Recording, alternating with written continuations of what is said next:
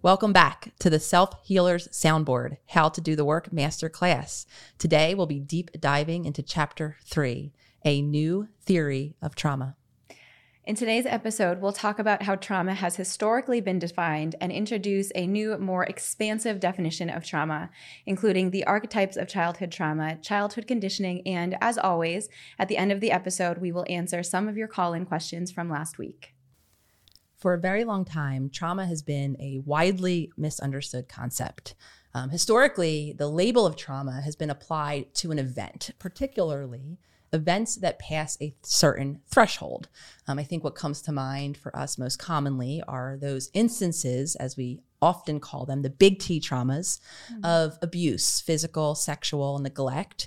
And it wasn't until the 90s where a very groundbreaking research study investigated first an assessment tool called the ACEs scale, Adverse Childhood Experiences Scale. And this research study really for the first time showed that experiences that we have in childhood, experiences again of those big T traumas, verbal abuse, physical abuse, sexual abuse or neglect, divorce, active substance use, and having a parent who's incarcerated, if and when those experiences happen to us in childhood, we finally, for the first time in the 90s, have had research evidence that shows that we carry various negative outcomes, some in our physical bodies with higher instances of chronic illness, and some in our psychology, higher instances of substance abuse and suicide. So when these big T traumas or these events happen in childhood, we are finally mapping them onto long-term events into our adult lives. So again, like I said, this was really groundbreaking because similar to all of what we've been talking about here in the masterclass and in the book, this really did show the lasting imprint that trauma has on our minds and our bodies, regardless of when it happened. And for some of us, this might be childhood. For many of us, is decades ago. So learning this in the field was validated. It was, okay, this is the first time that we are really seeing that we carry events with us in time, regardless of when they happen. And of course, this mapped on to many of the clients that I had been seeing that scored very high on this scale, upwards of a 10 even. However, what made me really confused was when I myself took that same scale. I'll share my score. It's a 1, which is quite low. And I began to see many other clients who similarly scored really low on that ACEs scale, yet seemed to me, and in my own life, I continued to see evidence of the same coping patterns, of the same experiences, regardless of having that big bad event and those of us who didn't see that we had those big bad events. So first and foremost, I was confused. I was really seeking to understand why so many of us were struggling in absence of having the reason to struggle per se. The ACEs framework, or Adverse Childhood Experiences framework, is really valuable in connecting our childhood experiences to our adult outcomes. I know for me personally, this ACEs framework was incredibly validating as I scored a 10 on this framework, and it really gave me a lot of validation and context from the extreme childhood experiences or traumas that had happened and the adult outcomes, or really the results that I had experienced in, psychologically, emotionally, physically as an adult because of those traumas in childhood. And one of those biggest symptoms or byproducts of these big T traumas, we can call them, is dissociation, or what we refer to often as going off on our spaceship. So being there present, your body being there present in the moment and mentally kind of escaping or going away. So we're going to dive a bit deeper into dissociation. Dr. Bessel van der Kolk, a trauma expert and the author of the groundbreaking book, The Body Keeps the Score: Brain, Mind, and Body in the Healing of Trauma, describes dissociation as a process of simultaneously knowing and not knowing, and says that traumatized people who disengage simultaneously remember too little and too much. Some of you might be familiar with this concept of dissociation as publicized by a diagnosis called dissociative identity disorder, which was also once known as multiple personality disorder. And I share this because I believe that many of us are dissociating along a spectrum, though, again, this very extreme version has been shown where we literally embody separate selves. And when we're in our alter or our different self, we actually don't have any memory for all of the other aspects of our life. So, of course, I was very fascinated with this topic. I read the book Sybil, one of the first books. I forget how many alters the patient in that book had, but several. So I met this concept, and I bring this up because this was another point of confusion for me. Here I am learning that these people who suffer severe trauma actually do fully disconnect from the self. And again, this didn't map onto my experience. I didn't have the idea that I was walking around in these altered selves. Again, I came to realize how so many of us are dissociating. We are living, like you just beautifully described, disconnected from the self. We're physically here. For a very long time, like Jenna described, I share that I was living on a spaceship. To an outward observer, you might never have known. I was carrying on conversations. I had relationships around me. You might not have known how mentally gone I was. Some of us even dissociate through action. The overachievers, the perfectionists who are always going. And again, from the external viewpoint, they look like they're, in their body experiencing what they're quote unquote doing. Though a lot of us in that form of dissociation through doing are not actually connected to the feelings of maybe what we're doing. So for so many of us, dissociation actually becomes, as far as I see it, our default coping strategy. When we experience stress, and some of us even become hypervigilant, where less and less amounts of stress activate this default response, to the extent that I would go as far to say, Jenna, and I think that you would agree in so many ways with this, having met me in different stages of my journey, that I was very much living in different degrees of dissociation. I was more or less always on some version of my spaceship. And this has many different results. For some of us who live disconnected, we're actually we're disconnecting ourselves from our intuition, that inner sense of knowing. A byproduct of that, many of us struggle to trust ourselves. We don't hear our intuition pinging, and we're many times looking outside of ourselves, asking our friends, asking our family, asking experts for answers, when it is that deeper place that knows. Another byproduct, and I know because I've lived this, we have a general state of detachment or a lack of connection to others in our relationships. So like I said, I had people around me. I appeared to be very social. If you would have asked me, though, how deeply connected I felt in these relationships, it wouldn't have been much. I felt very empty and very unfulfilled. Another very common byproduct of living in different stages of dissociation, one that I talk about often, is a lack of memory. I learned very early on when I began to share experiences or lack thereof with my friends in and around high school, it became apparent to me that I had limited memory, not only for things that happened last week, the fun I was having with my friends, not because I was drinking too much, though that was part of it sometimes, though for general things, when friends would ask me, what was childhood like? How were holidays when you were 5, 6 years old? I really had this blank screen.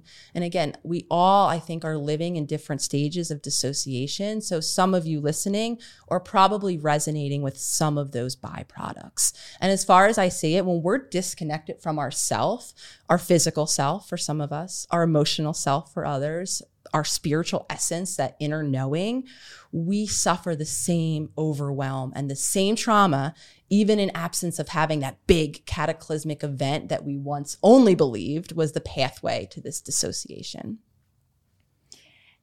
I have a twin brother, like I've shared before, and this has been such an interesting journey for me, understanding and studying and learning more about dissociation and really reflecting back on my life. Because a lot of those moments, like you're saying, Nicole, where you really don't have memories, there's a lot of the majority of my childhood, I truly just don't remember. It's almost like there was a blackout. And I can see why now, especially when I look at, well, you are a 10 on the ACEs score, then there were a lot of these big T traumas happening. And I mentioned my twin because we lived, while we're two separate people that lived two separate lives from separate lenses, we also lived the same life in many ways side by side. And he was a bit more present for a lot of the moments or the even traumas that happened, and a little less on a spaceship. I'm sure in ways he was, but I say that he was less because when I will speak to him or reflect back, and now too with my older brother, share memories of our childhood that I couldn't recall them on my own. And when they speak about them and they bring context to them,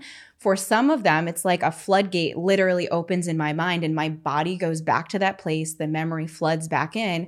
And I realize, oh, it's really powerful for me. And I'm really grateful to have them and that sort of contrast and reflection because it shows me now in real time actual things or actual adverse experiences or traumas, really chaotic times that I was away on a spaceship. I did dissociate. And I can see how now too, Nicole mentioned being in constantly doing things. Like you could also be in a dissociation and still be calm and not be chaotic and crazy. Or have, friends all around you or be in constant relationships, but really not have that depth there. And if for anyone who's watching or listening who has known me personally over the years, you can see my life has sort of been like popcorn where I've just fluttered around to a new city, met a bunch of people, created a new network, created a whole life. And then I've packed up everything, donated most of my stuff, moved to a new city and done it all again and done it very joyously and like curiously. I've loved it. And I see now too, that was also a function and a mechanism of myself dissociating. Even now, I've lived in LA for the last year and a half. And I think it's doing this and being here now with Nicole is the longest I've really ever been settled and truly doing the same thing consistently with stability and also a projection into the future. So even now, I'm getting a real-time, first-time experience of what it's like to actually be off the spaceship and fully be present. Yeah, that's a really great example. I'm happy you're sharing that. And so I lived, very much similarly, the doer. I always appeared to be achieving in life, to be hitting milestones, to be moving forward and accumulating, right? All of those external validations. I think that so many of us seek. And for me, I understood that I wasn't present. There were so many moments, even the most recent with my when I got my PhD, I received my license and I would have people around me, like, oh, aren't you excited? Wow, how must this feel? I can't even tell you how many years I was in school trying to obtain these degrees and these licenses. And here I am.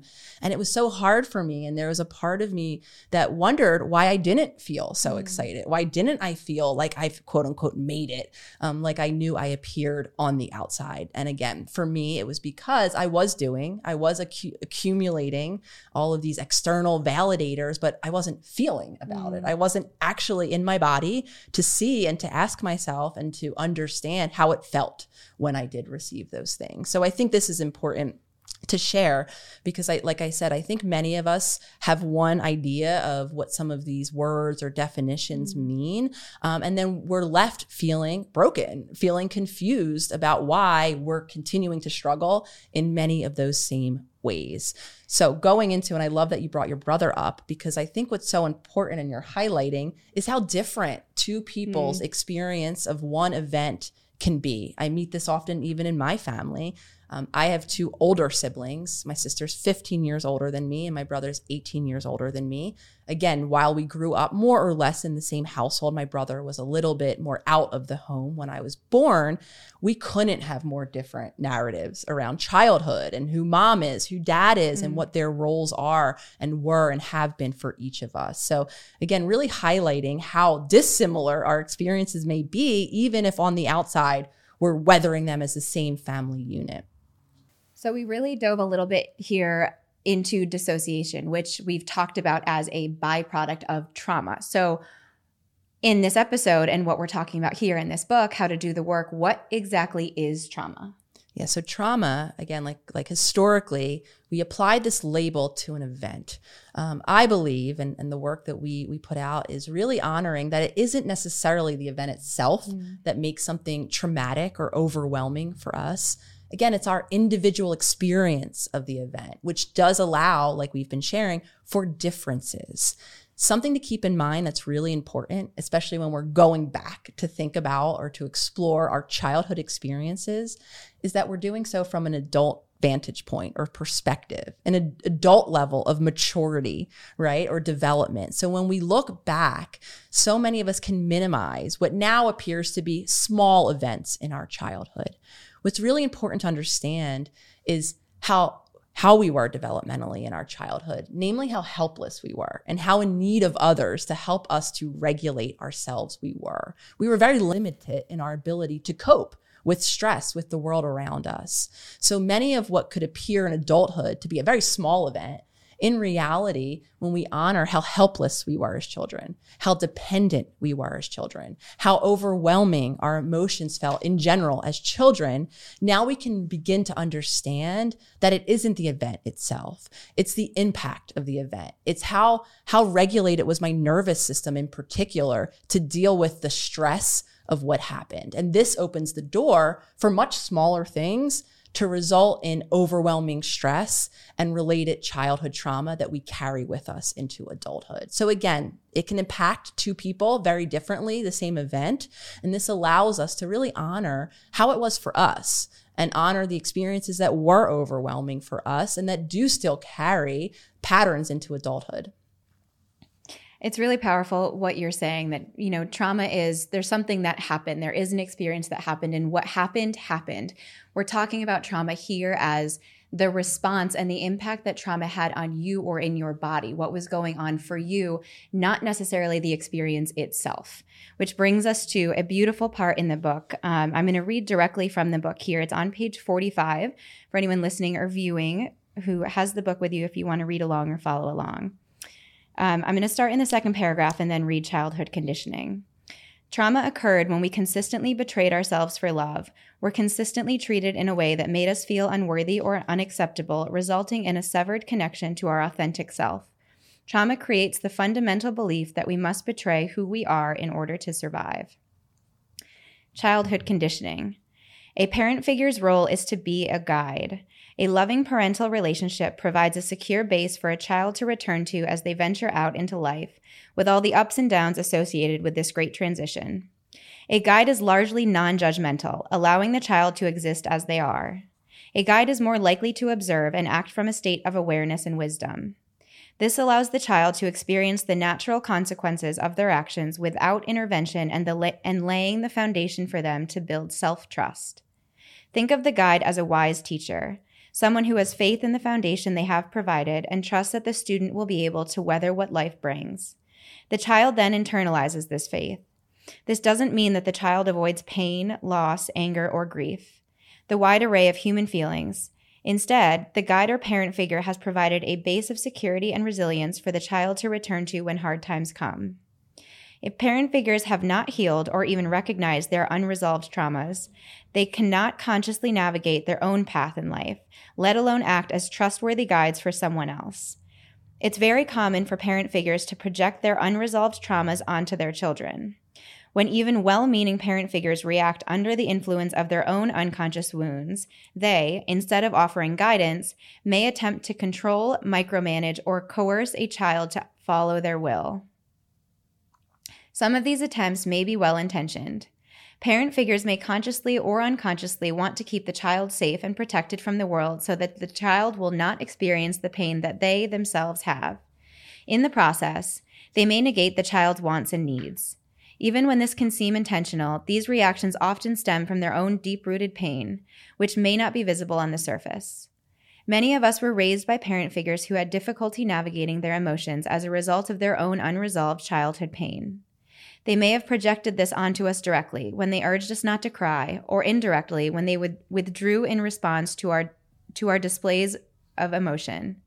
According to Lindsay Gibson, a psychotherapist and the author of Adult Children of Emotionally Immature Parents, How to Heal from Distant, Rejecting, or Self-Involved Parents, this lack of emotional connection in childhood leaves, quote, a gaping hole where true security might have been. The loneliness of feeling unseen by others is as fundamental a pain as physical injury, end quote. This emotional loneliness continues into adulthood when we repeat these patterns of emotional avoidance, shutdown, and shaming.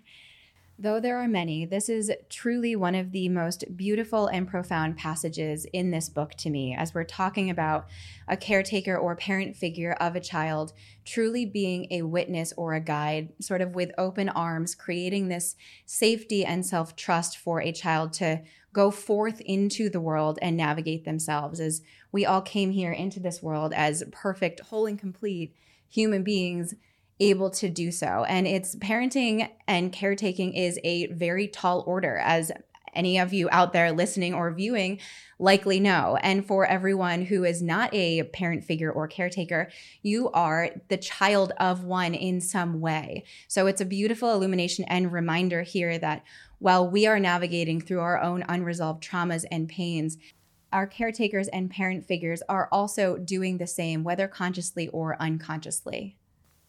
Now that we're talking about this role or experience of a parent figure or caretaker, we're going to dive a little bit deeper into what we're calling the different archetypes of childhood trauma. I'm going to read these directly from the book. So for anyone listening or viewing, if you have the book, it's page 48. The archetypes of childhood trauma. I'm going to list them all, and then Nicole and I are going to go in and explain and dive a little bit deeper into each. First, having a parent who denies your reality. Having a parent who does not see or hear you. Having a parent who vicariously lives through you or molds and shapes you. Having a parent who does not model boundaries.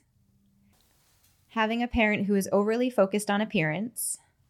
And having a parent who cannot regulate their emotions. Now, this first one, having a parent figure who denies your reality. Let's dive a little bit more into what that looks like in childhood. Absolutely. Before we dive in, I want to just note here that what's important to keep in mind is that these instances that we're going to describe, or these examples, are ones that happen consistently, right? These aren't the one-offs that one day, right, where our parent was unable to, say, regulate their emotions. This is a consistent pattern, and this applies for all of the below. So talking a little bit about having a parent who denies our reality.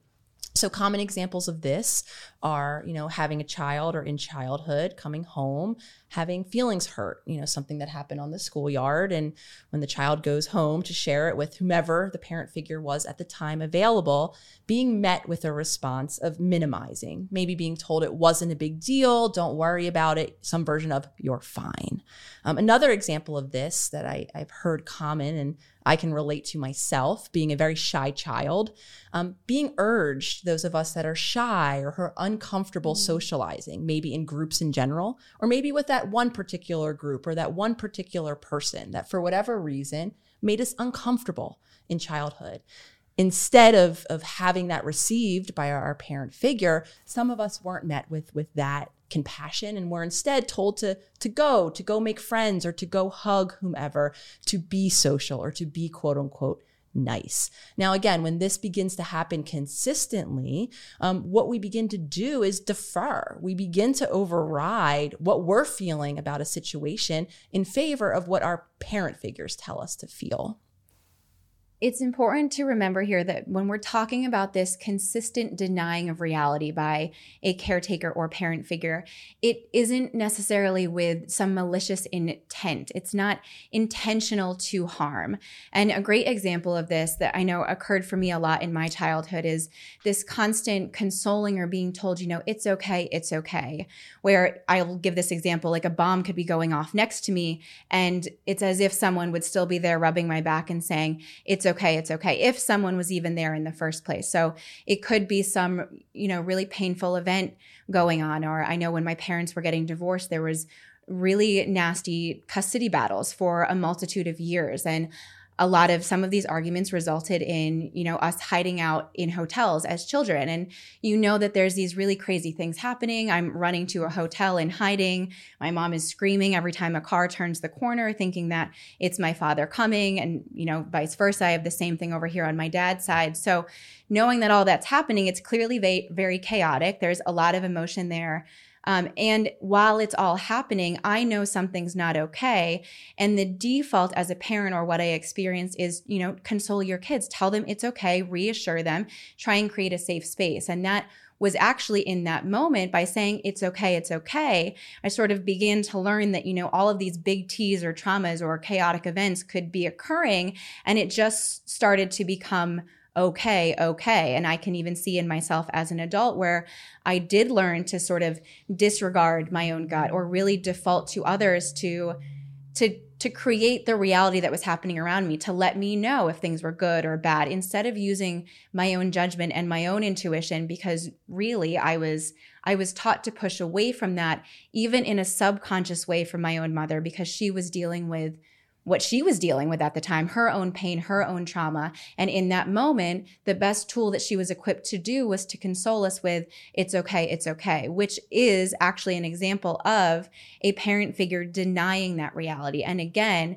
not denying it with malicious intent. It was actually quite the opposite. I appreciate you sharing that, Jenna, and that's a really good point. Quite often the reasons why parents do this is because they do feel some version of discomfort, or they're so maybe dissociated or cut off that mom might have been on her spaceship that day, and to her it was okay because she wasn't emotionally connected to what was happening. Others have had the same experience. You come home from that childhood, you share crying, a feeling of being rejected by maybe your peer group, which is a big deal as a child.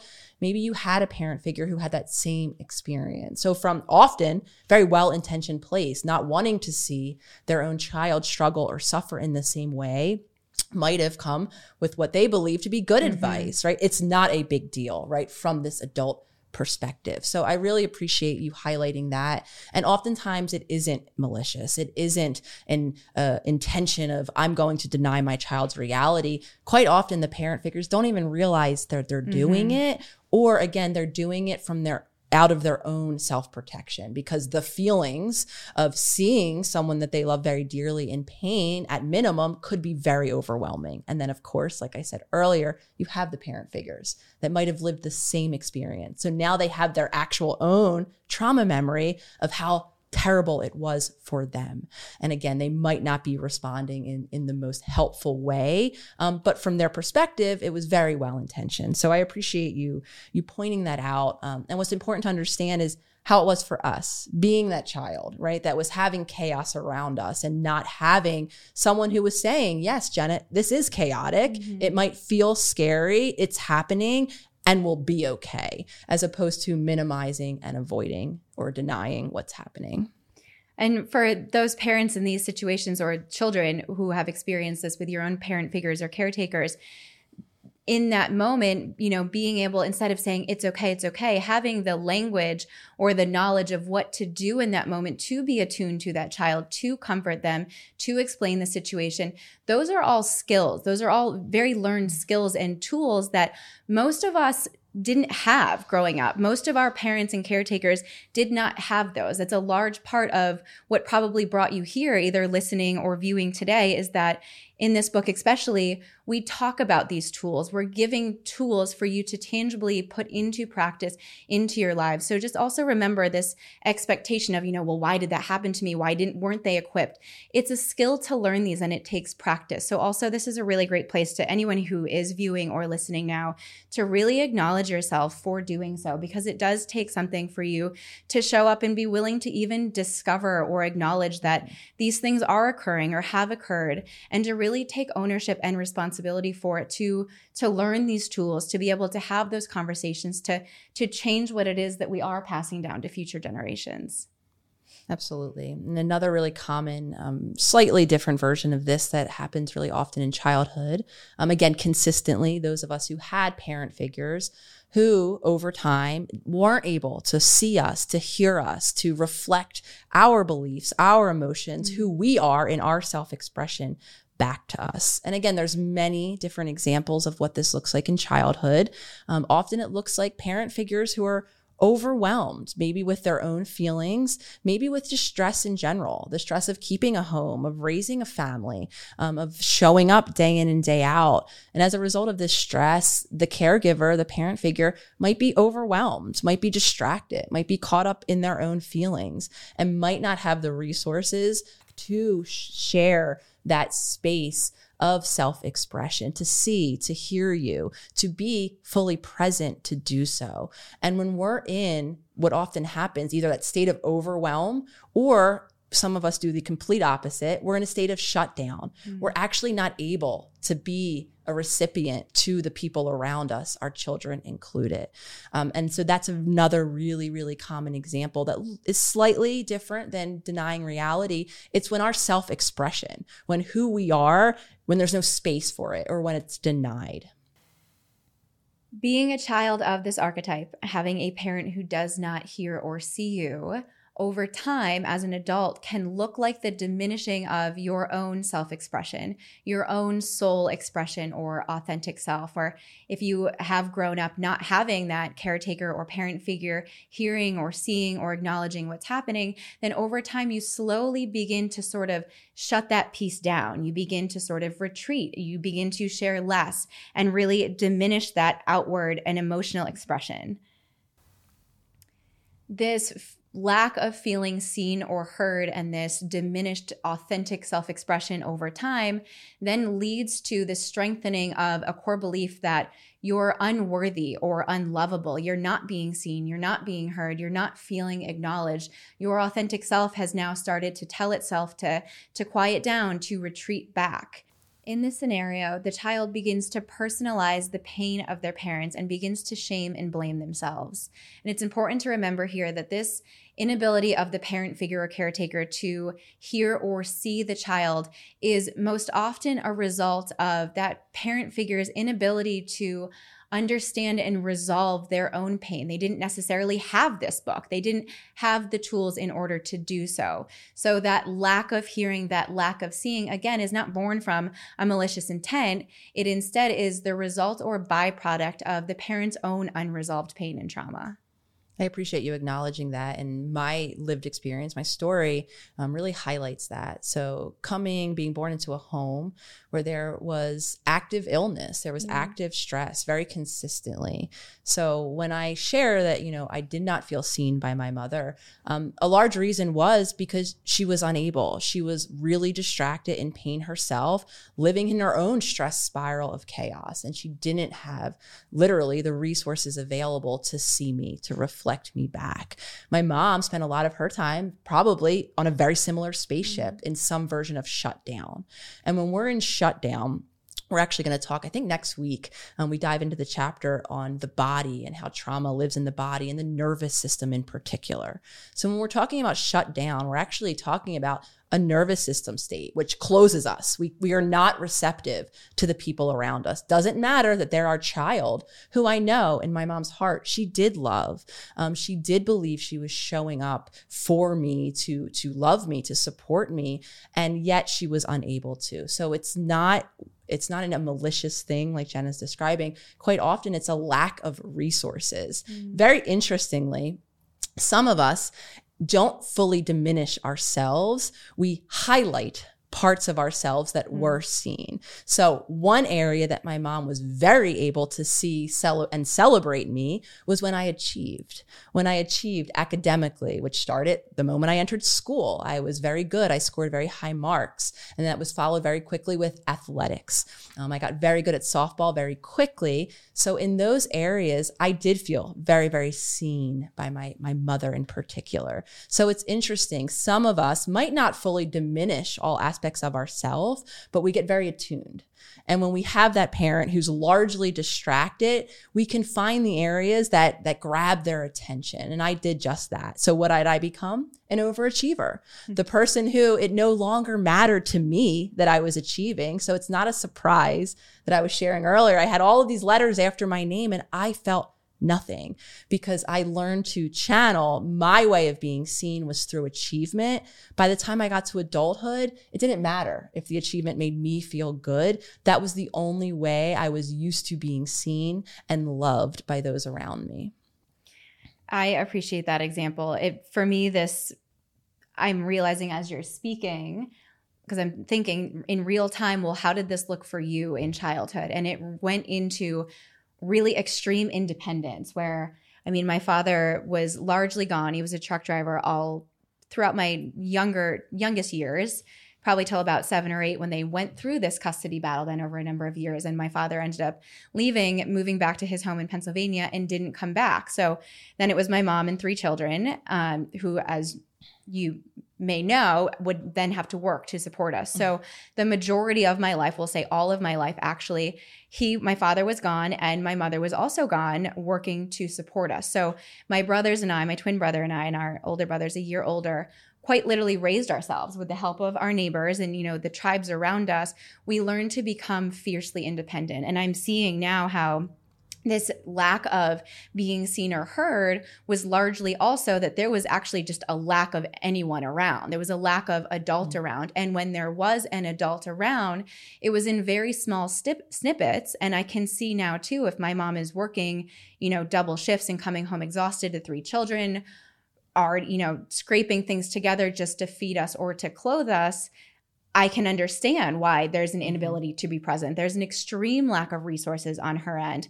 And that I see now channeled to me as just, I did my own thing. My brothers and I really did learn how to raise ourselves, to become independent, where I then didn't really even look for that connection. I didn't look for that expression with my mother, to have that attunement. I didn't have that sort of parent relationship. I went about my day and did my own thing, and my brothers did the same. So it's just interesting hearing you speak and thinking, maybe as you're viewing and listening, thinking back on your own life, of how this can pop up so differently for people, where it may send you into overachieving to be noticed, whereas I, as a child, just kind of dipped out and did my own thing and just became fiercely independent. Mm-hmm. I really appreciate you bringing up this point, because this really does apply to everyone out there, especially if you're a parent figure or a caretaker of any sort who's living in any version of insecurity or in threat, right? When our basic needs aren't met, when we walk outside and we feel, at risk, we do become destabilized. We do struggle then to hold the space that we're talking about for even the children around us. So again, this really does apply to stress and our ability to tolerate stress. And when we can't, or when our caregivers can't, many of them really do lack the resources to show up in that receptive state like we're talking about, and to be that mirror. So it's very common, and it does look very different, like Jenna is pointing out. Another example of childhood experiences are those of us that had parent figures who maybe were present and were vicariously living through us, or trying to mold and trying to shape us. So really common example of this, I'm sure a lot of listeners are familiar with, is the stage parent, right? The parent who's commonly, this is associated with, I think, beauty pageants or any sort of, kind of grooming the child for success in any area. So stage parent is a really common one. We can call that a more extreme version in some senses, though there's many more unconscious ways that messages are being shared to us, with us, around us, that shape our behavior. Again, this is oftentimes unconscious, oftentimes very well-intentioned. And a lot of times it's related to success, what we're going to do in life, our career paths. Sometimes some of us get this message really directly when we're told you'll be a good, insert whatever it is our parent figure imagined we'd be good at when we grew up. And sometimes, again, it's much more indirect, where some careers or journeys or paths in life are talked about, quote unquote, positively, and others are given more negative assessments. So it looks very different. The messages here, however, do become ingrained. They do have an impact, and over time, they do begin to shape how we show up in the world. As an adult, this may result in life choices being more based on gaining love and approval externally than following our own authentic self or wants and needs and desires. So in many ways, we begin to abandon our own authentic self, our own intuition, and truly our own path that we came onto this earth for, to default and fulfill on the conditioning or the desires and projection of our parent figures. And again, here it's a lot of those things, a lot of milestones that we're conditioned to want to meet, or this success that we're wanted to have by our caretaker, does come from a space of, wanting security for you, wanting you to be safe, wanting you to have a life of happiness, maybe even having something that parent lacked. And we learn more and more every day that this safety and security in many ways does not necessarily equate to happiness. Not if that safety and security is a fulfilling of the projection or desire of a parent figure, and actually an abandonment of your own authentic self. If you've got that PhD, you've reached this milestone, you're at this place in your life or your career, you're making this money, you're living in a great place that's safe and secure, you may also notice that you're wildly unhappy in many ways or wildly unfulfilled in some ways, small or big. And often that is connected to the fact that you've chosen to go down a path that did feel right. There was approval, there was love gained. And really, if you take time to look within at your authentic self and where you would have gone without that conditioning, you may find yourself on a very different road. Yeah, and I think something important to note here too is that while it begins right within our family structure with our parents, those are the people from whom we receive these messages, over time, it expands. We might not even be hearing those messages directly from our family or from our parents no longer. Mm-hmm. However, we're now looking to our friends or to our romantic partners or to an expert and looking to them to help direct us or to guide us. So it might not look like in adulthood us going back to our family and asking them, though some of us do that as well. Like I said, oftentimes it expands to those that are in current relationship with us. However, we, vet through them, we look to them, we see how, positively they respond to what we're doing in life. And again, that's still a byproduct of that molding, that shaping, those different messages that happened in those core family or in those core caregiving relationships early on.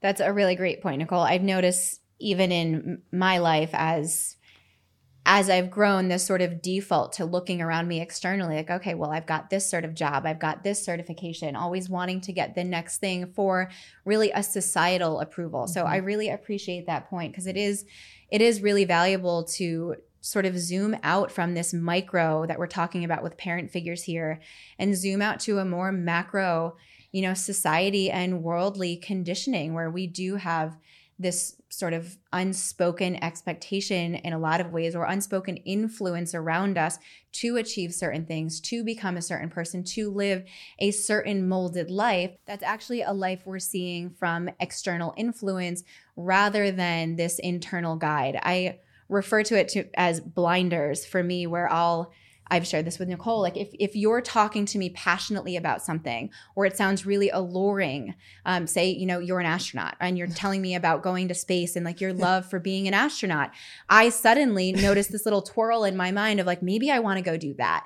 Maybe I want to go become an astronaut now because I'm so enthralled in it. So I use the term blinders for me, which really, for those of you listening, I'm closing my eyes right now and I have my hands up on both sides of my head where it almost is like being at a bowling alley where you put the bumpers on. And for me, I have to close my eyes, turn the sound off from the outside, and really put blinders up on either side of my eyes.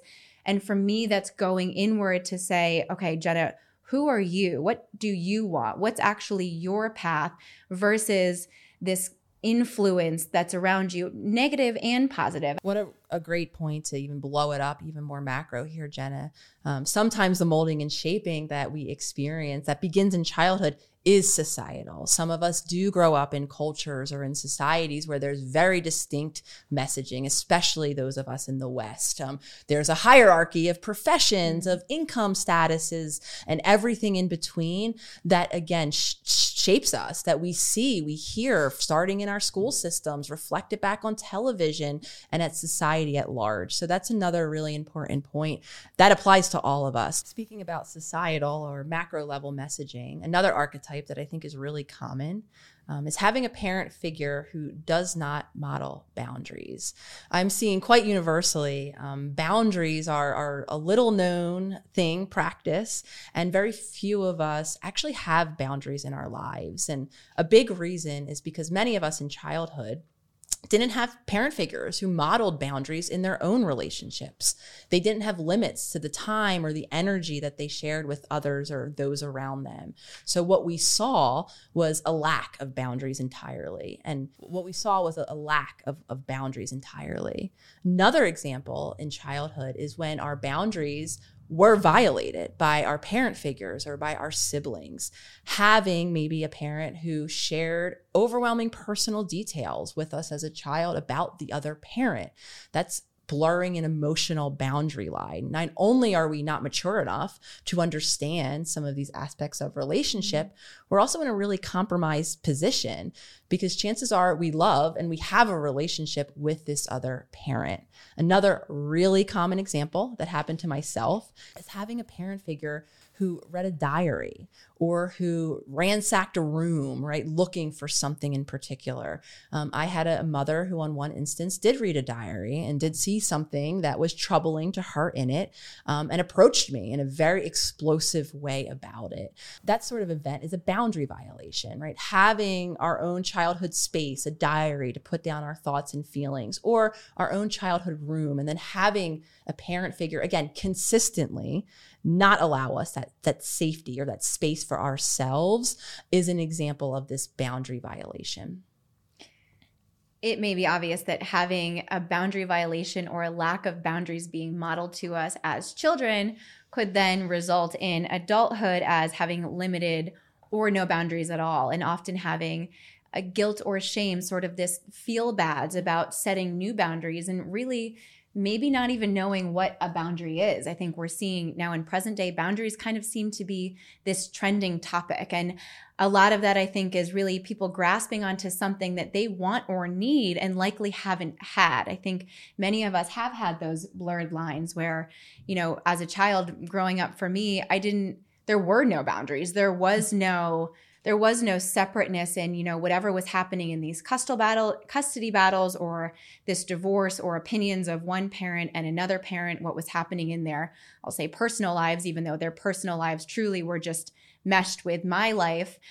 There were a lot of things that I was told and knew about or knew what the other parent was doing behind the other parent's back that was of no business necessarily to a child because I didn't have the development or rationale to understand it or to grasp what was happening. And again, I'll just illuminate again here, you know, that happening in this case with my parents does not come from really an awareness or a consciousness that that is what they were doing or that they lacked boundaries. For them, it was probably very likely that there were no boundaries themselves in their own childhoods or in their own adulthood, and not necessarily didn't have the tools or the knowledge to be able to instill them now, let alone teach them to their children. I know I'm a prime example of having had no really boundaries in my childhood. Outside of that diary example, a particular boundary that was completely absent was an emotional one. And what I mean when I say that is when one person in the family had a stress, for instance, my mom or my sister, the whole family unit was kind of wrapping down around that spiral of distress with them. There was no separateness. There was no space for one human in the family to be stressed or having a difficult experience, while the other family members were having a separate one. Now, this is different from compassion, from when we see someone we love that is stressed. Of course, we have a feeling. It's uncomfortable.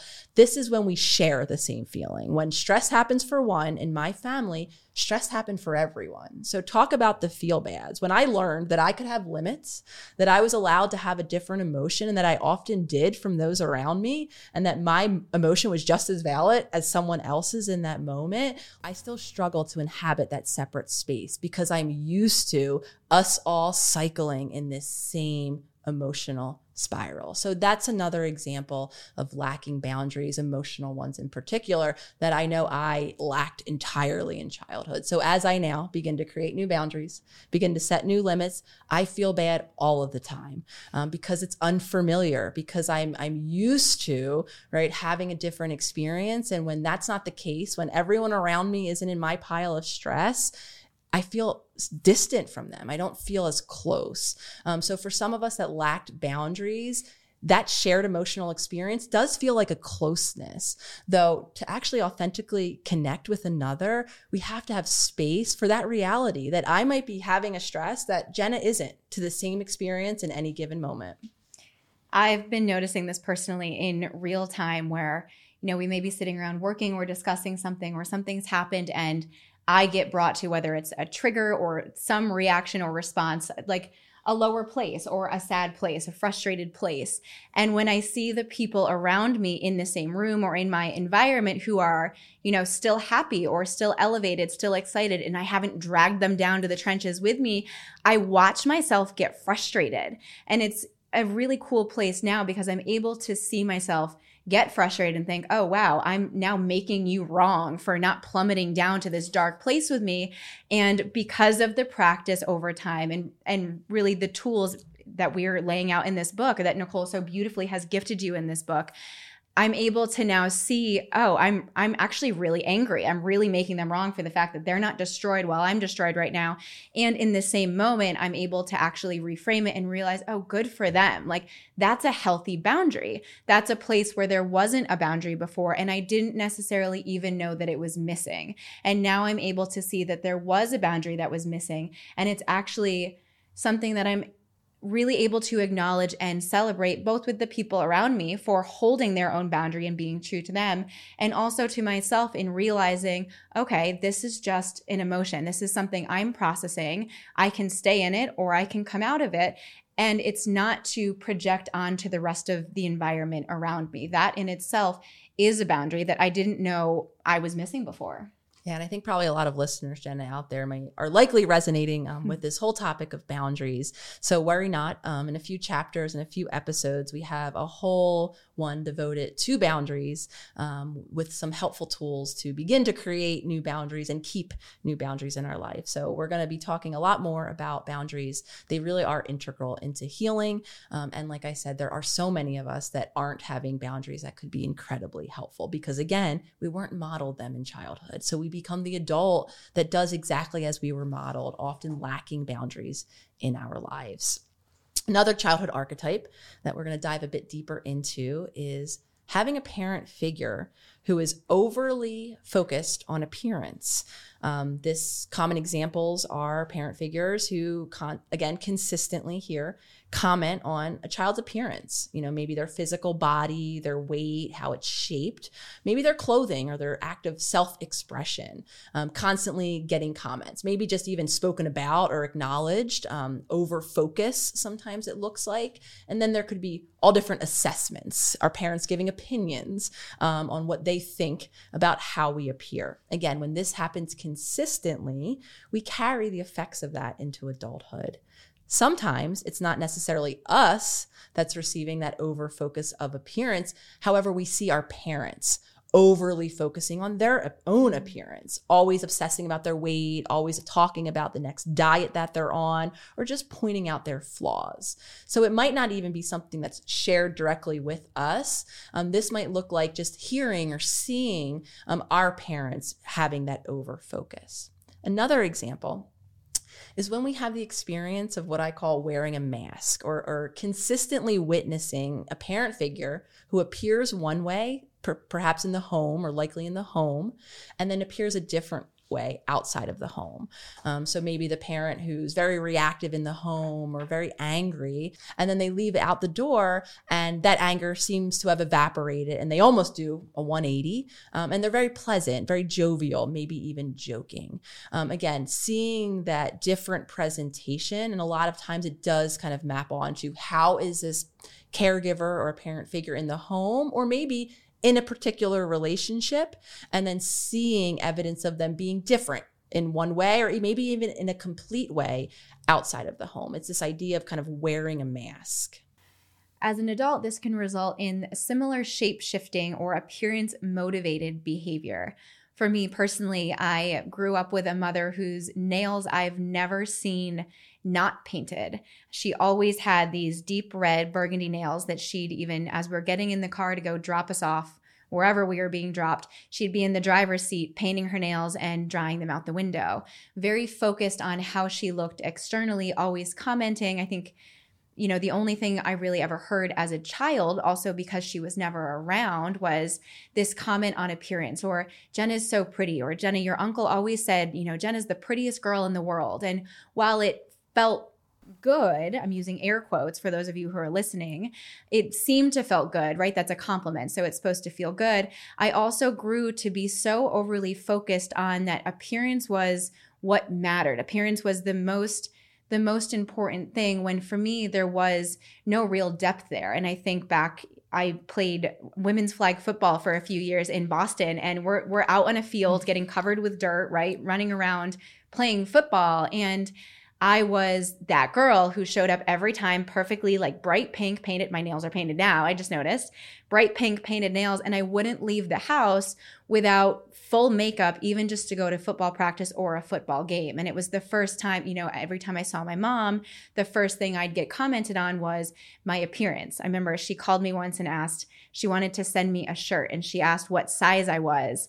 And I was paused to actually think, okay, what size shirt do I want? And she said something like, are you a medium? Like, that's okay, Jen. It's all right if you're a medium. And I remember being so struck. And at that point, I wasn't offended. I was able to rationalize it and kind of giggle about it. But I realized, it's there to her. There is this, I know she has past traumas about her size. I've always known her as tiny. And that is a wound from her from childhood that I could see in real time being projected onto me, that she's letting me know in what to her a loving way. Like, it's okay if you're not a small, that's all right. Whereas to me, I didn't, at that point, hadn't really thought twice about it, and it didn't quite matter much. So that's just a personal example of what this overly focused, appearance driven may look like, and how transferring into adulthood, it was a practice for me to, at one point, completely stop wearing makeup, stop painting my nails, and really just learn who I was naturally, which over time allowed me to understand authentically that I actually love nail polish. I actually like all these things, products or whatever. I like looking good. I like feeling good. And that didn't come from a need to search for approval or gain love from another, but I went on my own path of kind of revolting against it, and then now embracing it, realizing it actually does come from an authentic place for me personally. So a very similar example, though it didn't look like nail polish. I have very vivid memories of when I was in adolescence and I was very athletic, and I discovered soccer shorts. And once I discovered athleisure, as we now call it, I loved it, and that's all I wanted to wear. And I have very vivid memories. Thankfully, I went to a Catholic grade school, so I wore a uniform, though on instances where there was, a class dance, or anytime I had the opportunity, a field trip day, to wear my own picked outfit to school, I have very vivid memories of my mom begging me and using language, please, for me, please wear jeans, Nicole, please put dungarees on. And I just wanted to wear my soccer shorts. That was what I was most comfortable in. And at that time, hearing from my mom, even hearing, her please, her beg, please wear this, that can begin to register, for us. At that time, I didn't realize this was shared with me more into adulthood. I had a mother who very similarly did hear very critical things from her own mother. Some of this is very generational and might even fall upon gender lines. She had a parent who on multiple occasions would talk about, one of the infamous stories is bringing beer for a family party in the back door so the quote unquote neighbors won't see. This is, again, other examples of this sort of messaging. So sometimes it's very individualized, where we're being told what to wear or what not to wear, maybe even kind of urged into making some of those decisions. And some of it's more worried about what do the Joneses up the block think, or what will my family think of my family and its presentation. And oftentimes, similar to my mom, it does come from their own lived experience themselves. So it's not that my mom was trying to be critical of either of all of her children. My sister and myself had a little more, I think, of that appearance-driven commentary. I imagine for my mom, it was coming from a very well-intentioned place in what she believed, would be for best for us, and was a remnant of what she heard growing up. And again, like I said, sometimes it's not individualized. Sometimes it's macro and it's projected upon the family, where we have these family images that we're urged to uphold, to present oneself as a family that appears in whatever way. And again, a lot of times this comes as a remnant of our own parents' upbringing. Speaking of the macro, just one last point. I think it's really important what you just said. we're all conditioned, even flipping through magazines. I know a lot has been changing over the last couple of years, and realizing the uniqueness of being human, the uniqueness and individuality amongst us. And we're slowly beginning to see that represented in some ways across media. And on that macro level of society and of media, we all very much have been unconsciously conditioned in many ways to look a certain way, to appear a certain way, to keep certain behavior behind closed doors because it's not acceptable in public. So there is very much in all that we're talking, the micro, the parent figure, that caretaker that was around you as a child, and also the society at large, the culture that you're in, the media that you've been soaking up, whether it's just in the background as a child or when you're intently watching as an adult. These are all very much factors that indicate and strengthen what we're talking about here with these appearance-driven or this shape-shifting to appease, to feel accepted almost in a tribal way to the society around us. Yeah. Yes. Really, really great point. And this, I do believe, applies to every one of these that we're talking about. There is a lot in the macro messaging in the society and the culture that might also be coloring the patterns that we're reliving through adulthood. Another really common and final archetype that I want us to dive into is having a parent figure who cannot regulate their emotions. And the reason why I'm saying this is quite common is I find many of us into adulthood really struggle with emotional maturity, with the ability to feel our emotions and to express them in a way that's safe for those around us. And the majority of us have had parent figures who can't cope or can't regulate their emotions. And it can look either like exploding, screaming, yelling, slamming doors, throwing things, right? When all of the energy is discharged outward, sometimes we're the victim, right? Or we're the receiver of this very overwhelming energy in childhood.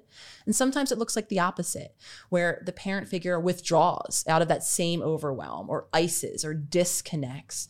And again, there's all of that spectrum in between. So when we have parents who can't, right, healthily have an emotion, express an emotion, and where instead it comes out either in that very overwhelming way where we're being screamed at, or it might be equally overwhelming because the person that we love or we need in that moment is absent completely because they're withdrawn. Again, this originates in the parent figure's inability to cope with their own emotions. They don't have the tools. So what you're seeing in that moment is their best attempt at tolerating or at dealing with a very big emotion that's very real. As adults, we often see similar coping mechanisms that we witnessed as children from our parent figures, from these caretakers, whether that was that yelling, screaming, projecting, or maybe in many cases for me with my mother, it was this withdrawing. It was quiet. I never saw her scream. I saw her scared. I saw her hide. I saw her in moments scream out of fear. And on the opposite side, I saw from my father, it was a very outward, actionable, and loud, slamming, fighting, arguing, throwing, breaking. So I saw both sides of that. And I can see now in adulthood where I then adopted similar coping mechanisms. For a large portion of adulthood, for me, I would retreat. I would go into a really dark space. I would keep to myself. I was afraid. I was very sad. And I didn't project that outward. I kind of retreated into a hole and no one could really get to me. I would love you, but you couldn't really get to my heart. I wasn't willing to connect. I saw that for probably the last 2 decades.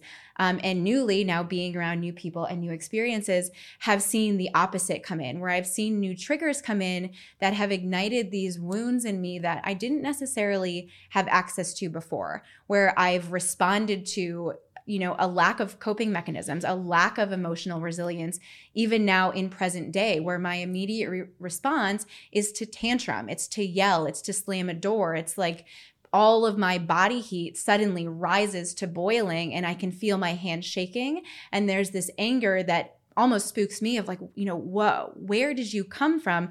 Where is this from? And just as we're speaking now, I can see where for me, it was my mother and father, and I could see polar opposite ends of the spectrum where one did withdraw, the other was quite the opposite. And for the majority of my life, I went into this withdrawal. I mirrored the coping mechanisms of my mother. I mirrored that lack of emotional resilience.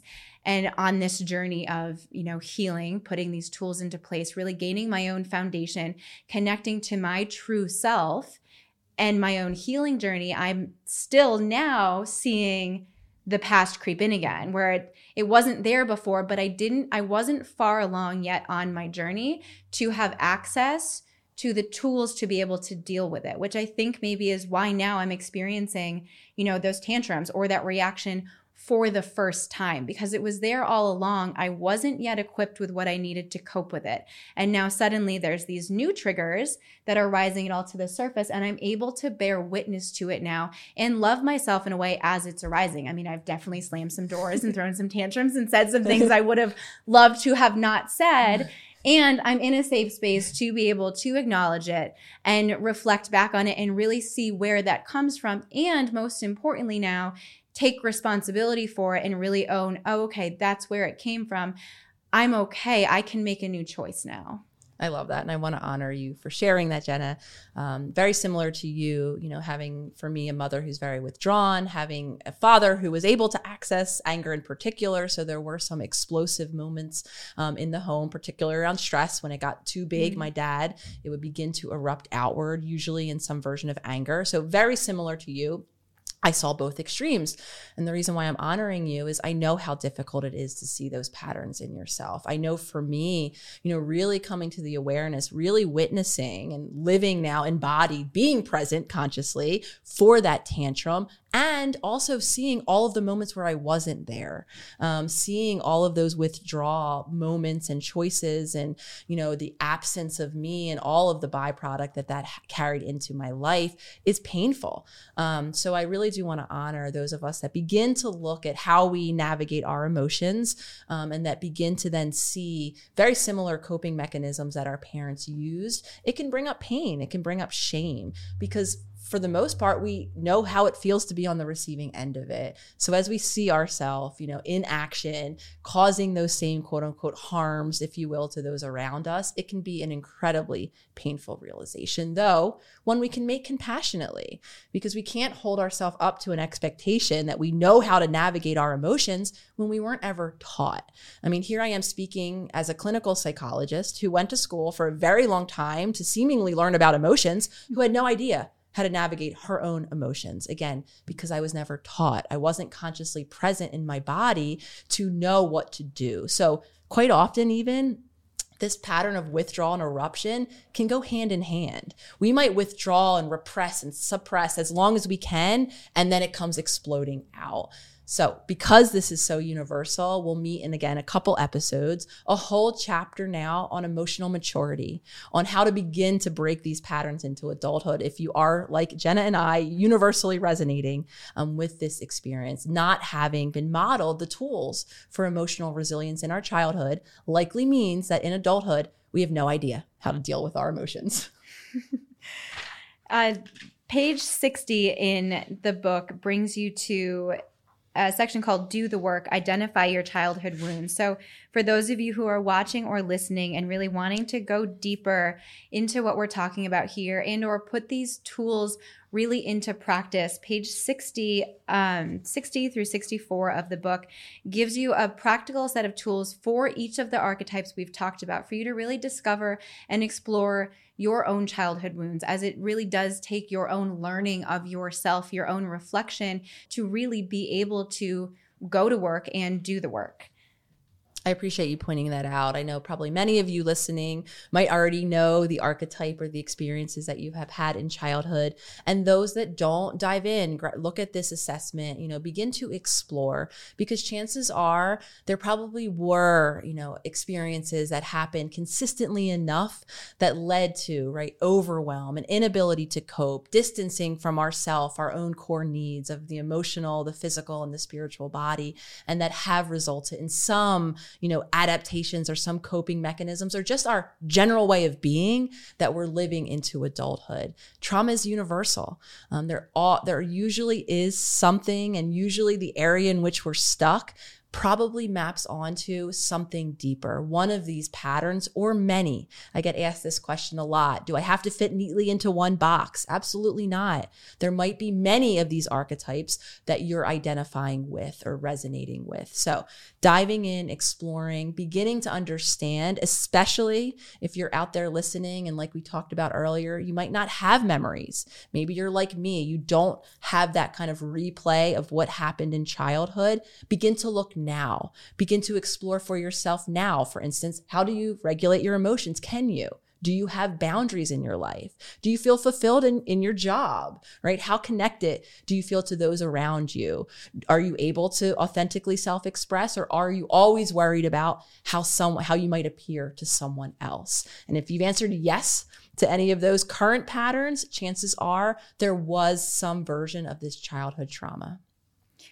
We do have so much compassion for understanding the uncomfortableness or discomfort in looking at these childhood wounds and how we'd prefer to look away, how we would prefer to dissociate. So I also challenge you to use this as a space for self-discovery, to reflect back and look at maybe what did happen looking at these traumas. I mean, according to ACEs, I've scored a 10 on the ACEs scale. So technically my trauma is like out the window, right? And really it's reflecting back and looking at all of the actual experiences, what actually happened that's allowed me to spend time in this self-discovery, to really connect with my authentic self, to quite literally get rid of all of the societal debris on the outside in a way, to put my blinders up, like I referenced before, and really tune into me and what's true for Jenna, to quite literally manifest and journal my way into even this podcast now and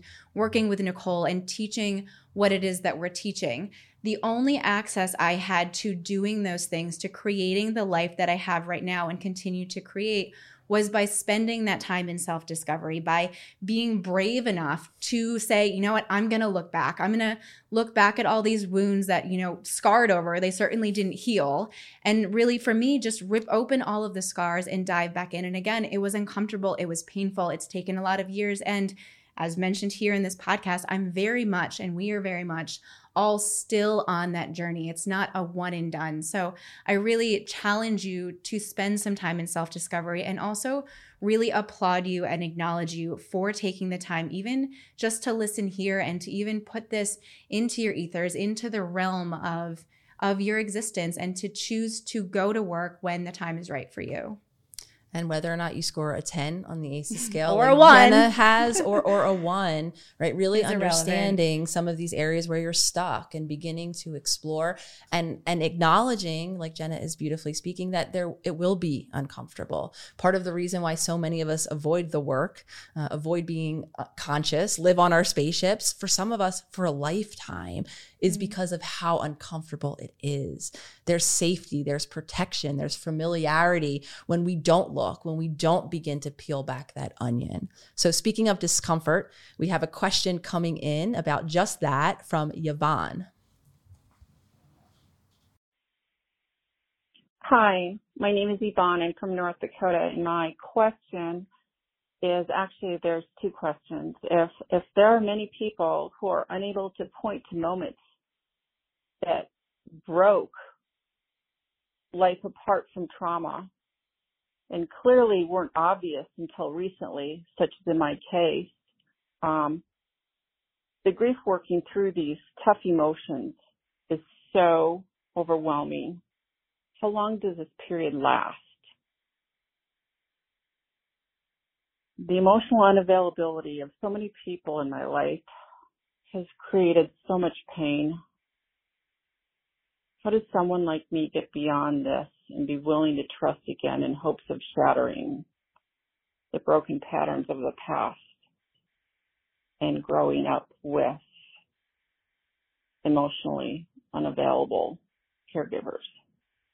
Yvonne's question here is really highlighting, as we were just talking about, regardless of what age you become conscious or begin this journey of healing, there's often discomfort there as we begin to peel back the onion and realize, right, the childhood wounding, the traumas that we're carrying with us. It's really understandable to begin to feel grief, sadness, loss, anger, a million different feelings.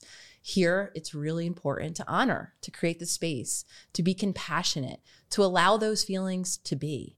Many of us have never allowed ourselves to fully see what happened and to feel about it. We've suppressed. So the first step in healing for many of us is becoming conscious to not just what happened, though to how we feel about what happened and creating the space to do so.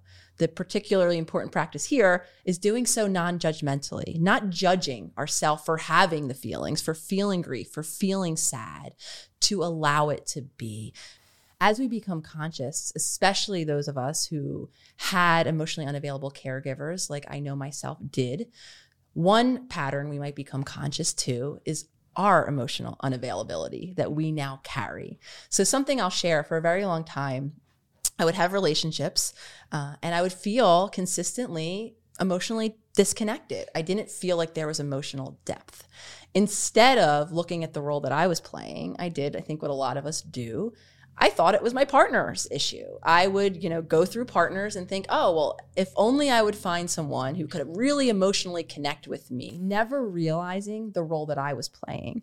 What I came to the awareness was that I was remaining emotionally disconnected from these people. So I don't know, Yvonne, if this is mapping onto your experience, though I know a lot of us who were modeled emotional unavailability in childhood don't actually know how to be emotionally intimate with other people. Yet a lot of us, like myself, we believe it's the other people who are not meeting us in our emotional needs without realizing the role that we're playing. So the second part of this question, once we begin to allow consciously into our awareness how we feel about what happened, now we want to begin to look at how the effects of what happened are coloring our current experience. And what some of us might see is that continued emotional unavailability in our relationships, again, beginning to explore what role we're playing. Are we sharing? Are we going to our friends and our partners when we're having an emotion and allowing them to connect with us?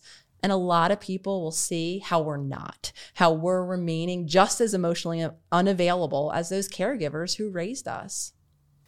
I can feel Yvonne's question very deeply in my body as I'm listening to her share it, and remember this time for me very well, and still in many situations, or I shouldn't say many, there are a few circumstances still from my childhood that kind of live in my memory as somewhat of an existence of, may have happened, may not have happened, really knowing in my soul that there was some trauma that did occur that I'm still not willing to acknowledge. I'm still not willing to grieve it. I'm not willing to accept it. And I'm not making myself wrong for that. At some point I will, and we'll be able to, deal with some things face on. And I say that to be really transparent that even though, we're up here speaking to you, it is very much in real time that we're also human. I'm going through the exact same things in facing that grief or that pain or that suffering. And it really, Yvonne, it tugs at my heart when I hear you speaking. And I have a lot of compassion for you and for anyone going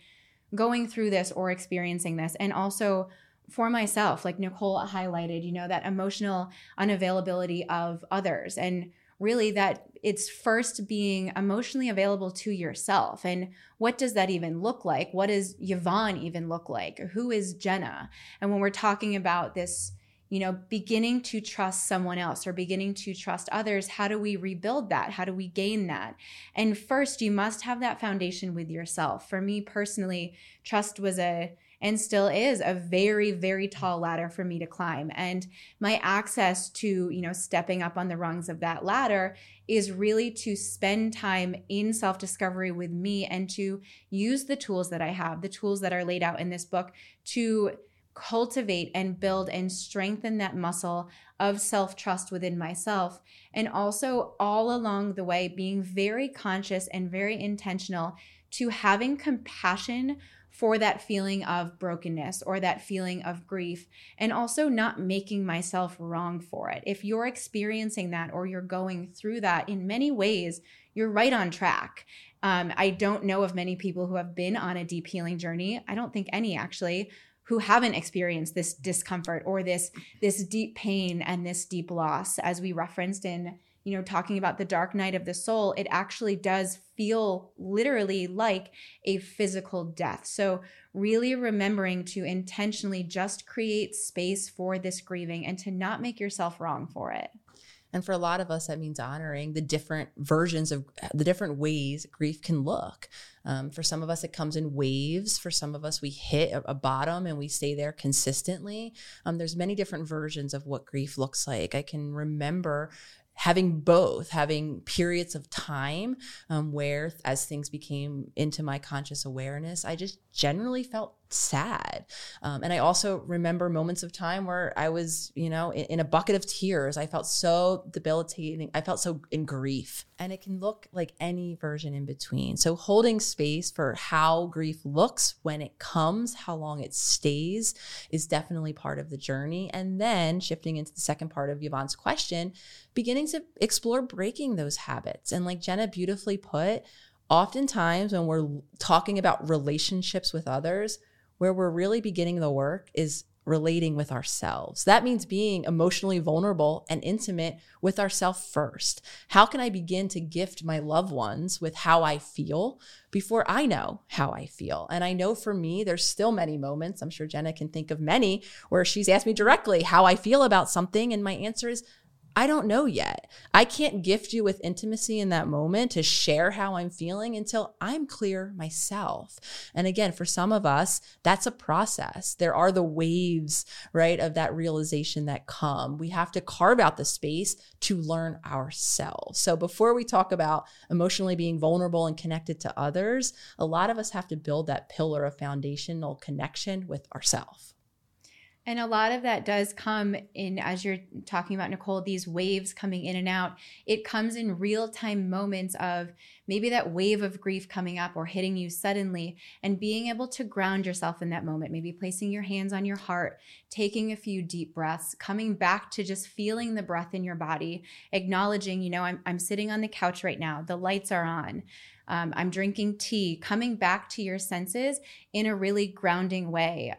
For me personally, I highlight this in that wave coming back because I'm experiencing this now still in real time where things are really stable right now. I'm around a lot of love and a lot of support. I know where things are going. All of this is very new to me. And I could see, even this morning I was sharing with Nicole, I can see myself still now going into moments of panic or of grief, waiting for something to explode. And the reason I'm going back to that is also because there's comfort in that. For having emotionally unavailable parents as a child, like Yvonne, you're saying, not having that trust of others around me or not growing up with that support, I'm used to a chaotic time. That's actually comfort for me. My body knows chaos and stress and disarray and pain as comfort. So I want to default back there. I mean, we pay money to go watch sad movies. There's part of us that enjoys this feeling of sadness or this grief because we know it. It's something that was kind of part of our molding in our upbringing. So we retreat there in safety.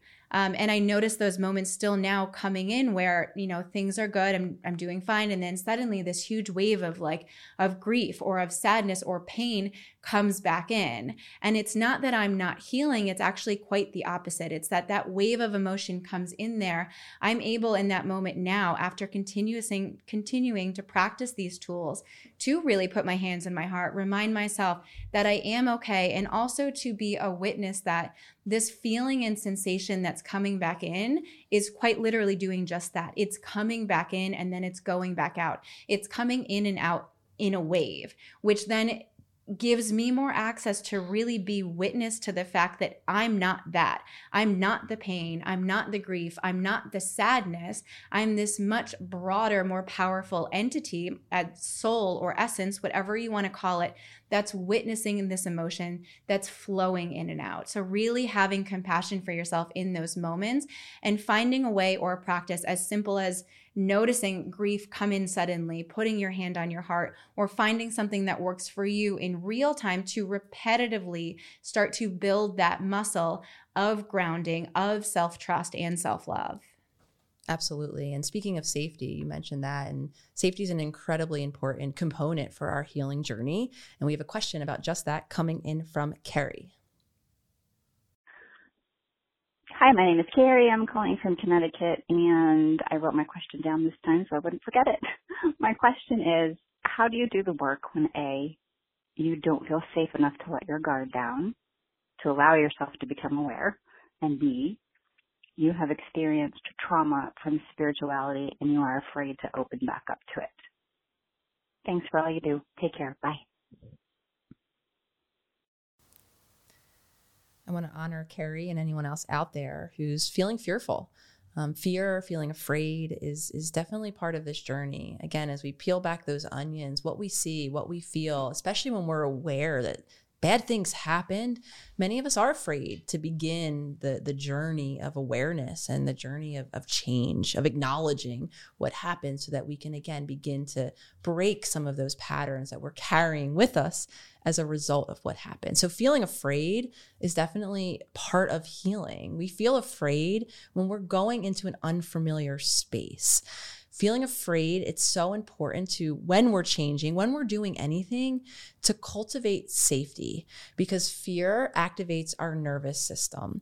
And when we're in that state of fight, flight, or freeze, whatever it is that we shift into, we're in that state because we feel some degree of fear. We feel a threat. And likely it's because we're entering into some new space or revisiting a feeling that we know is going to be difficult for us. It activates our nervous system. What we want to begin to do, because we don't want to overwhelm ourselves. We already are overwhelmed. Any of us who are beginning to create change, anytime we step into that unknown, it's overwhelming for our subconscious. So as we begin, we want to widen the window slowly, gradually. We don't want to dive in the deep end, review the trauma, the most terrible thing that happened to us, and have all of that wash of feelings. Because chances are, if and when we do that, we're going to default into that habitual coping method, the thing we always do. We'll scream, we'll yell, or we'll dissociate, or whatever version in between. We want to learn how to cultivate safety consciously in our bodies. We want to learn how to regulate our nervous system gradually so that we can show ourselves how much stress we can tolerate. One of the biggest messages that we communicated to our subconscious as we distracted or projected our stress outward was that we can't actually tolerate it. And then the more we flipped into that default network, not tolerating it, not consciously dealing with it, we strengthen that message. So what we want to do now is empower ourselves to be in our bodies and to show ourselves how much we can tolerate, though we want to do so gradually as not to overwhelm the system.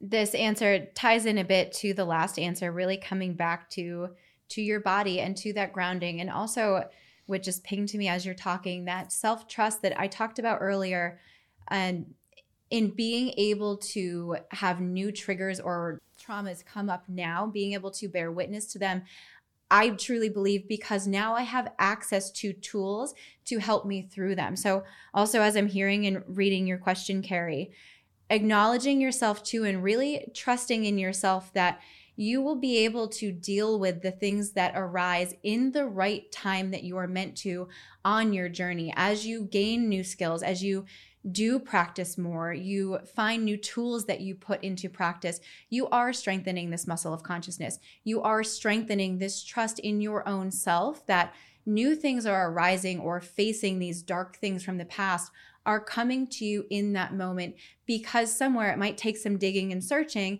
You do have and are equipped with the tools and practices to face them head on in that moment, or else they wouldn't be showing up for you.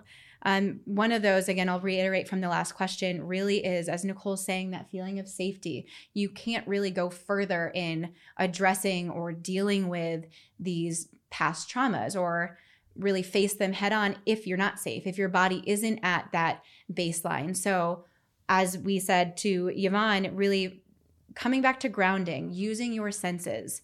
We talk a lot in the Self-Healer Circle, really bringing everyone kind of back to the foundation, or ground zero, in many ways, of using your eyes, your sight, your taste, your touch, your smell, whatever you have access to. So quite literally now, we're sitting in the studio.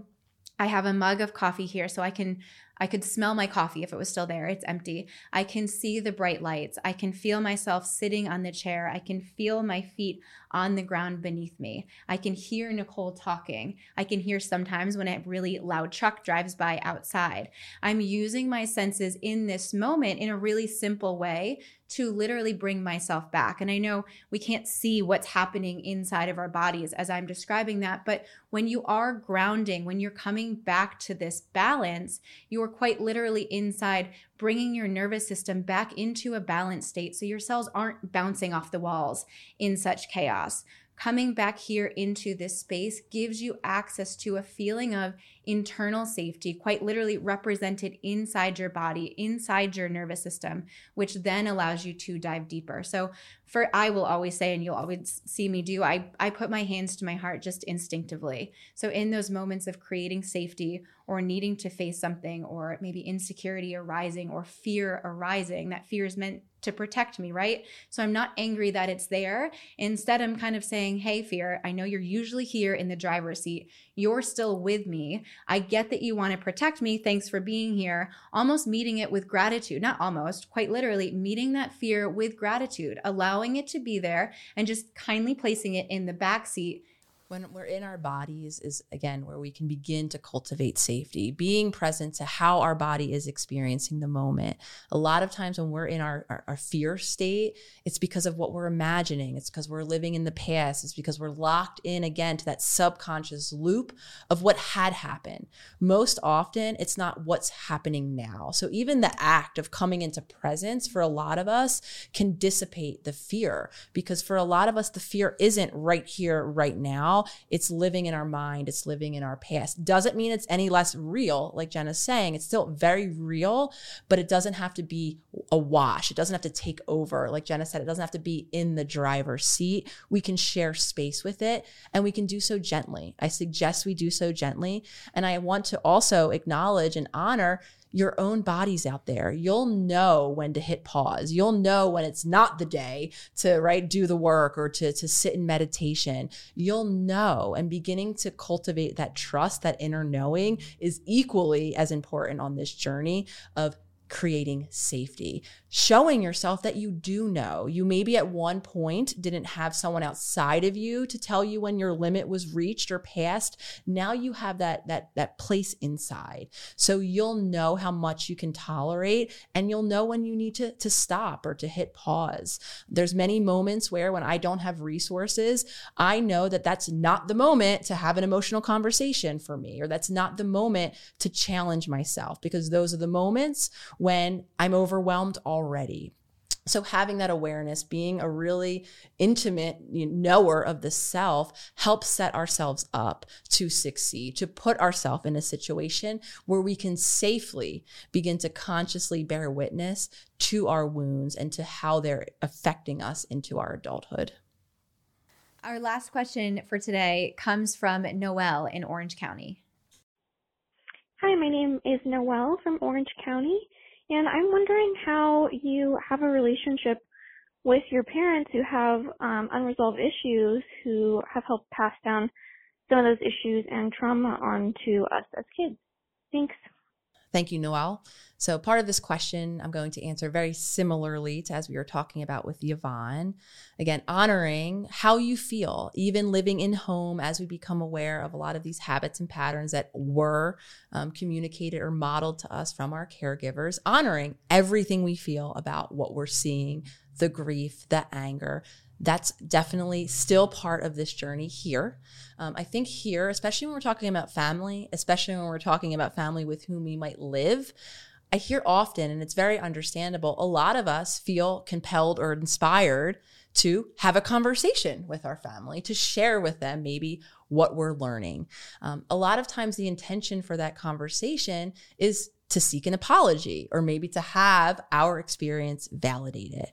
While that's definitely understandable and can be incredibly healing, those of us that are able to have these very direct and honest conversations with our caregivers, not all of the time will we get that reception or that response. Not all of our caregivers will see the patterns that we're seeing. Not all of our caregivers will validate our experience as it was. So if we are compelled or motivated to have that conversation, conversation, having our intention being to express this truth or this reality for ourselves, regardless of what the person does. The person will likely react in one of those ways. They'll hear you maybe over time and they'll accept what you're saying. Not all of the time will they.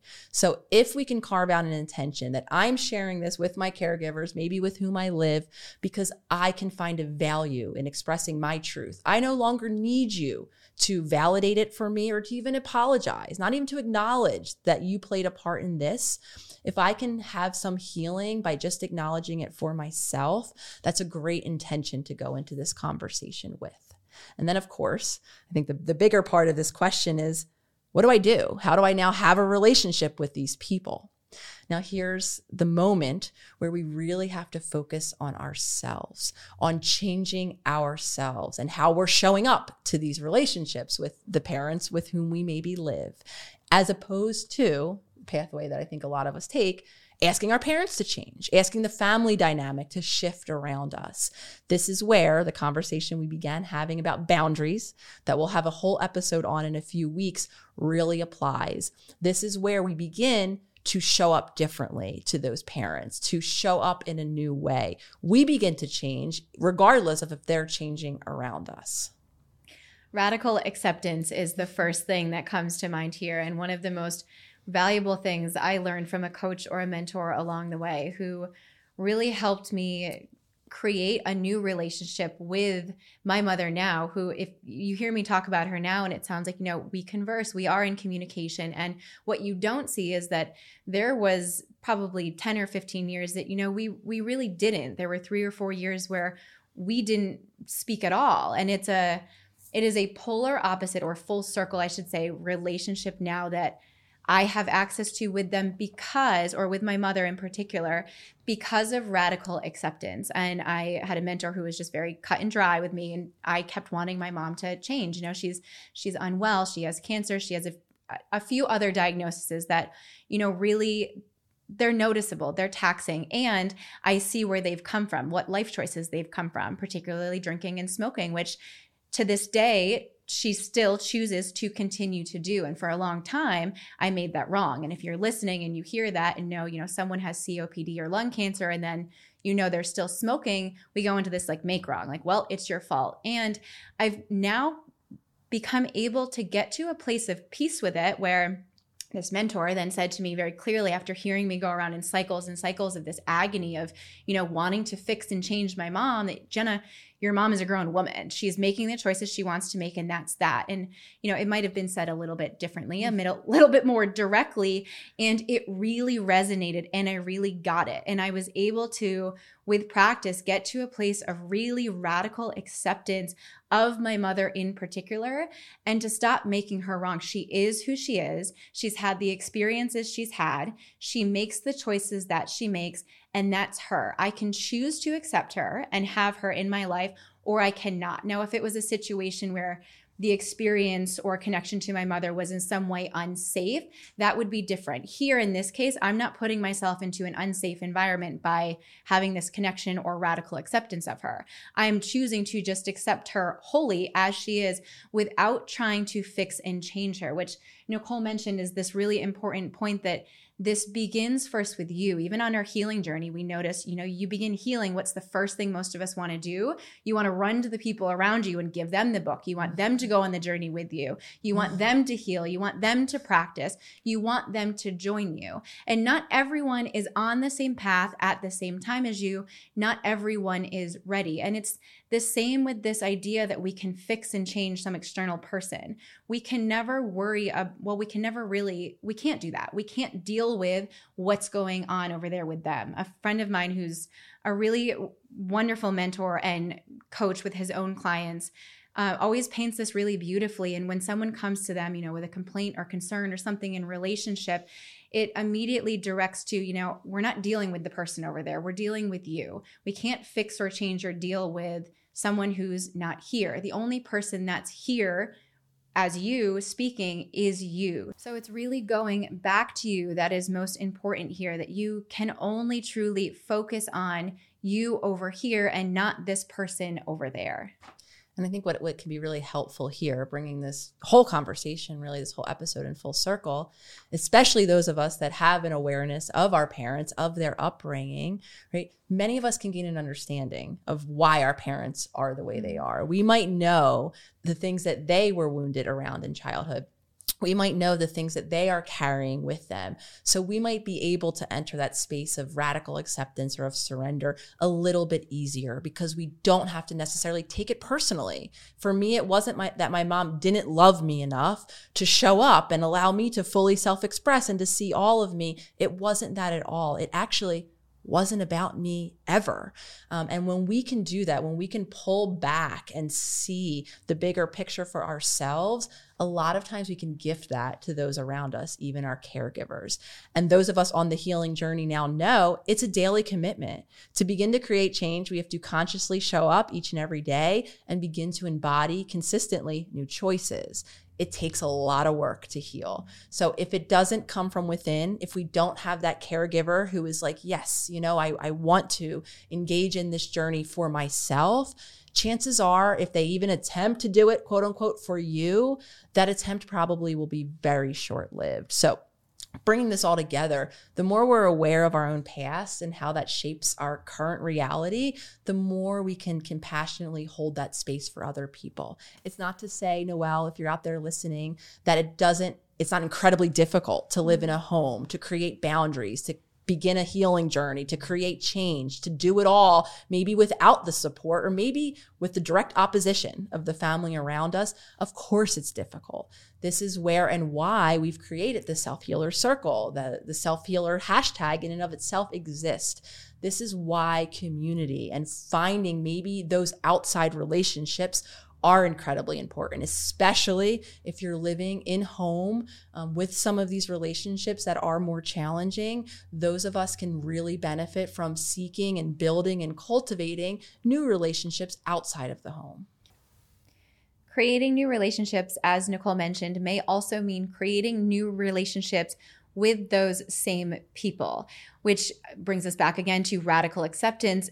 Also can be expanded into watching ourselves for that attachment or expectation of what we're wanting the relationship to be versus that radical acceptance of what the relationship is. Now, I've talked a bit about that example with my mom and what our relationship is now. With my father, I went through a period of 14 years up until about 3 years ago that I didn't see him at all. I had kind of spent my life chasing his love in a lot of ways and fantasizing over this relationship that didn't necessarily exist. And I say that for context that I then tried to recreate that relationship that never existed. I became attached and expected to have this depth or communication and connection versus now where I'm able to radically accept that a relationship, I'm using air quotes for those listening, with my father now looks like not being in communication. In my heart, I can feel that I'm in his heart and I know that I'm in his thoughts, and I've let go and relinquished this expectation and this attachment of what I think our relationship should look like now or what I always desired it to look like, and have really come to peace in witnessing what the relationship actually is, which seems really sparse. There is a lack of communication to a lot of people. There isn't connection. And for me, it's more now resides as a relationship and a feeling that does exist primarily in my heart. And I'm able to do so by radically accepting that that's what actually is happening in reality. And I'm not making it wrong. I'm not making it mean anything. I'm able to be at peace with it now because I'm no longer trying to hold on to something that isn't there. I'm no longer holding on to that expectation or that attachment. I'm actually just accepting what is. Such an empowering point here, Jenna. A lot of the times the work is first being aware of the expectations that we're holding. What are we expecting from someone? What are we demanding of someone? How are we viewing their role in this relationship? And when consistently over time, this person doesn't show up as we believe they should or wish they would, radical acceptance, falling into that space where we then allow, this is for some of us where the grief comes, where the sadness comes, where maybe even the anger comes. That for many of us is also where the healing comes. Because when we go and we look to someone to meet an expectation that they might not even A, be aware of, or B, be able to meet, what happens is we become resentful of that person. And resentment is actually one of the things that causes relationships to end or to at least deteriorate. So if we can pull back and maybe even understand why Jenna's dad, why my mom, why many people in our lives have the limitations that they have, we can pull back and understand that many of the people have the limitations that they have in relationships with us based on their own wounding, based on their own upbringing. That can, again, allow us to depersonalize, not make it about us at all, or our enoughness or our lovability in that relationship. And it can actually allow us to create peace for ourselves, where we're not looking for someone to do something that they can't or won't do at this time. And again, we're conserving our energy to help us change. A lot of that piece, or I will say all of that piece, and that knowing in my heart that I referenced, that I know my Father's love. I know that I'm on his mind and in his heart, not because we're communicating, but because I'm able now to have compassion as a witness to him just as a human, and the childhood and experiences that he had growing up, and the lack of access to the tools that I now have to be on this journey, to be here talking to you. And it really was able to break open in a lot of ways my heart and really connect with him on a deeper nonverbal level of knowing a lot of the things that he went through, and also knowing there's a lot of things that I don't know that he went through that were very painful, were very traumatic, and caused him to then respond and react in certain ways that ultimately, hurt us as children, were a lot of things for me to grieve through in adulthood.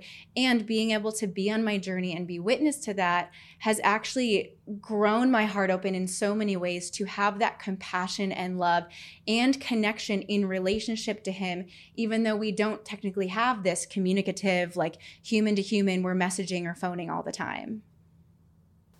As we become aware of the childhood experiences that we're carrying with us, as we gift that awareness to others, as we begin to understand the childhood experiences that all of those around us are carrying with them, we really do see how universal most of these experiences of trauma are. And next week, we're going to dive a bit deeper into how trauma affects our body in particular, because it lodges itself in our bodies and we carry it with us, and it affects all aspects of our being. So join us for next week's episode as we deep dive into Chapter 4, Trauma Body. As always, we will also end the episode with a question and answer. So if you would like to call in with your questions on Chapter 4, the number is 213-375-8385. The number is also there for you on the screen. Call in with your questions for Chapter 4 with your name and location, and we look forward to hearing from you and chatting next week.